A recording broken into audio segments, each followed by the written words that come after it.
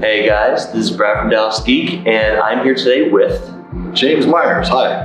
And we're here today talking about your book, Slaughterhouse Rules. Yeah, this is my book, Slaughterhouse Rules, 252 pages, 16 chapters, and thank you for having me on, Brad. The book is about engaging individuals' positive potential, people between the ages of 15 and 37, on how to build and have a better life, both professionally and personally.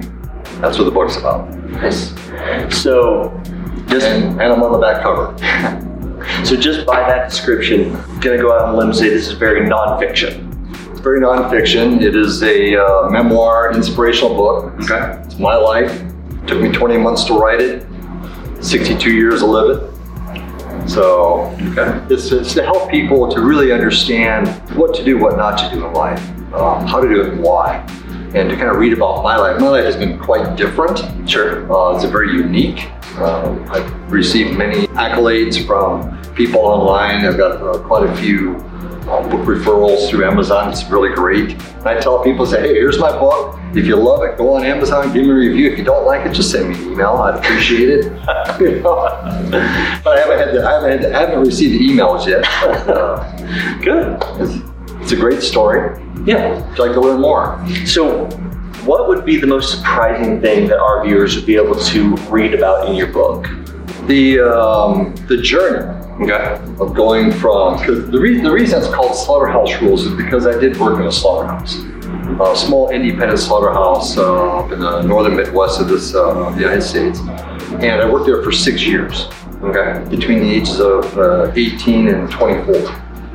And so, how does one become uneducated, lower labor class, living close to a poverty level, but not quite, because I had a family at the time. Sure. To becoming an entrepreneur, a corporate president, CEO, and a professional actor, and a really good, strong keystone for their family. How do you do that? How do you get from the lowest of lows? And plus, I've been homeless twice in my life as well. Sure. So how do you get from the lowest of lows to the highest of highs? So it's more of a, I know your question is kind of specific, but it's the journey of the book, and that's where it takes you. The continuity of the story is all connected. Nice. It does say here that there's a Hollywood and corporate aspect to your story. Correct. Let's start with the Hollywood side. People love to talk about the Hollywood side. Well, you brought up the acting, so how'd you get into that? Very good question. I appreciate it because it is in the book. I talk about it. Don't want to spoil too much for everybody, but it's very simple. I was living in a tier 2 city up in the Midwest, and a local acting coach had classes, and he was pushing for corporate leaders to come in and take an acting class to learn how to really engage one-on-one, have eye contact, and to really understand how to actively listen. Sure. With their clientele, with their sales prospects, with their peers, their subordinates. I looked at that, and I just started a business of my own in IT security and risk management back in the early 2000s. And I decided, I think I'd like to do that. So I did. I took this acting class on it, and well, I got the bug. And so kind of one thing led to another, and next thing I know, I get into the AFTRA union. I got into AFTRA after a few years, and I decided to move out to Los Angeles and take a shot at it. I figured if I'm ever going to do this, I might as well do it now and give my best effort. So I spent 7 years as a full-time actor and model and all that, whatever you can do to get work. In Hollywood. Yeah. So it's kind of how I got it started, actually do my business. Cool. Which I still have today. Which goes to the next part with the corporate side. Yes. So I'm assuming there were, if you're talking about this book having a lot of ups and downs, I'm going to go ahead and assume that a lot of that comes from the corporate journey because there can be so many ebbs and flows in business. I'm guessing a lot of those ups and downs came from your corporate experience. Would that be about accurate, or was that more of a high for you? That was more of a middle road for me. Middle road, okay. So the ups and downs are really about getting yourself into a position in your life, both professionally and personally, where you have to make a decision. Sure. Right? Sure. So moving yourself forward, picking your potential and saying, I like doing this, so I'm going to focus my effort on this. And guess what? If you don't make a decision for yourself, if you don't make your own decisions in life, professionally and personally, someone else will do it for you. Yeah. And I got tired of people doing it for me. So I went after it. And that plays into corporate, it plays into being an entrepreneur, it plays in the world of acting because it's called show business. Yeah. It's a huge business. People have to make money. Yeah. There's a lot of parallelisms between corporate and leadership and acting. A ton of parallelisms. And I say that in the book as well, so people understand where the connections are. How can you be? When I was in Hollywood, I met people who own businesses. I met chemists. I met other engineers. I met teachers. Yeah. Sure. Yeah. If there is really one thing that you could say to tease this book and really get everybody's attention about it, what would that be? Everybody has positive potential in life. Mm-hmm. Unfortunately, for the most of us, it doesn't see the light of day. And this book will help you figure out how to do that, i.e. have a plan. Awesome. That's right. So it's about your positive potential.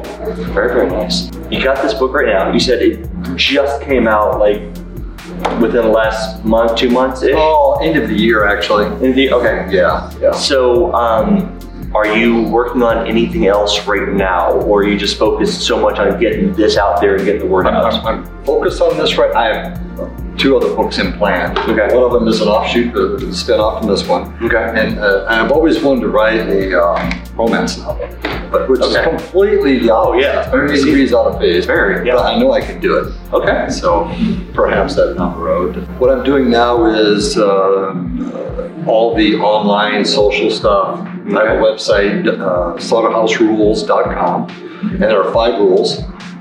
You have to read the book to find out what they are. I don't want to give them up here too quickly. Oh, yeah? But it doesn't matter about your political position, your religious position, how much money you have or don't have, and how successful you've already been. The rules still apply. Cool. Okay. So I'm on social media. I got a Facebook page. I got a Twitter account, Pinterest, Instagram, which I haven't worked on for a while. I have to do that. Sure. It's only 24 hours. There's always something to do. There's always something to do.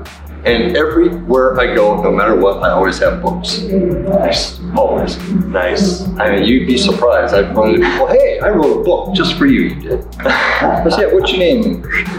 You got $15? Here's a book.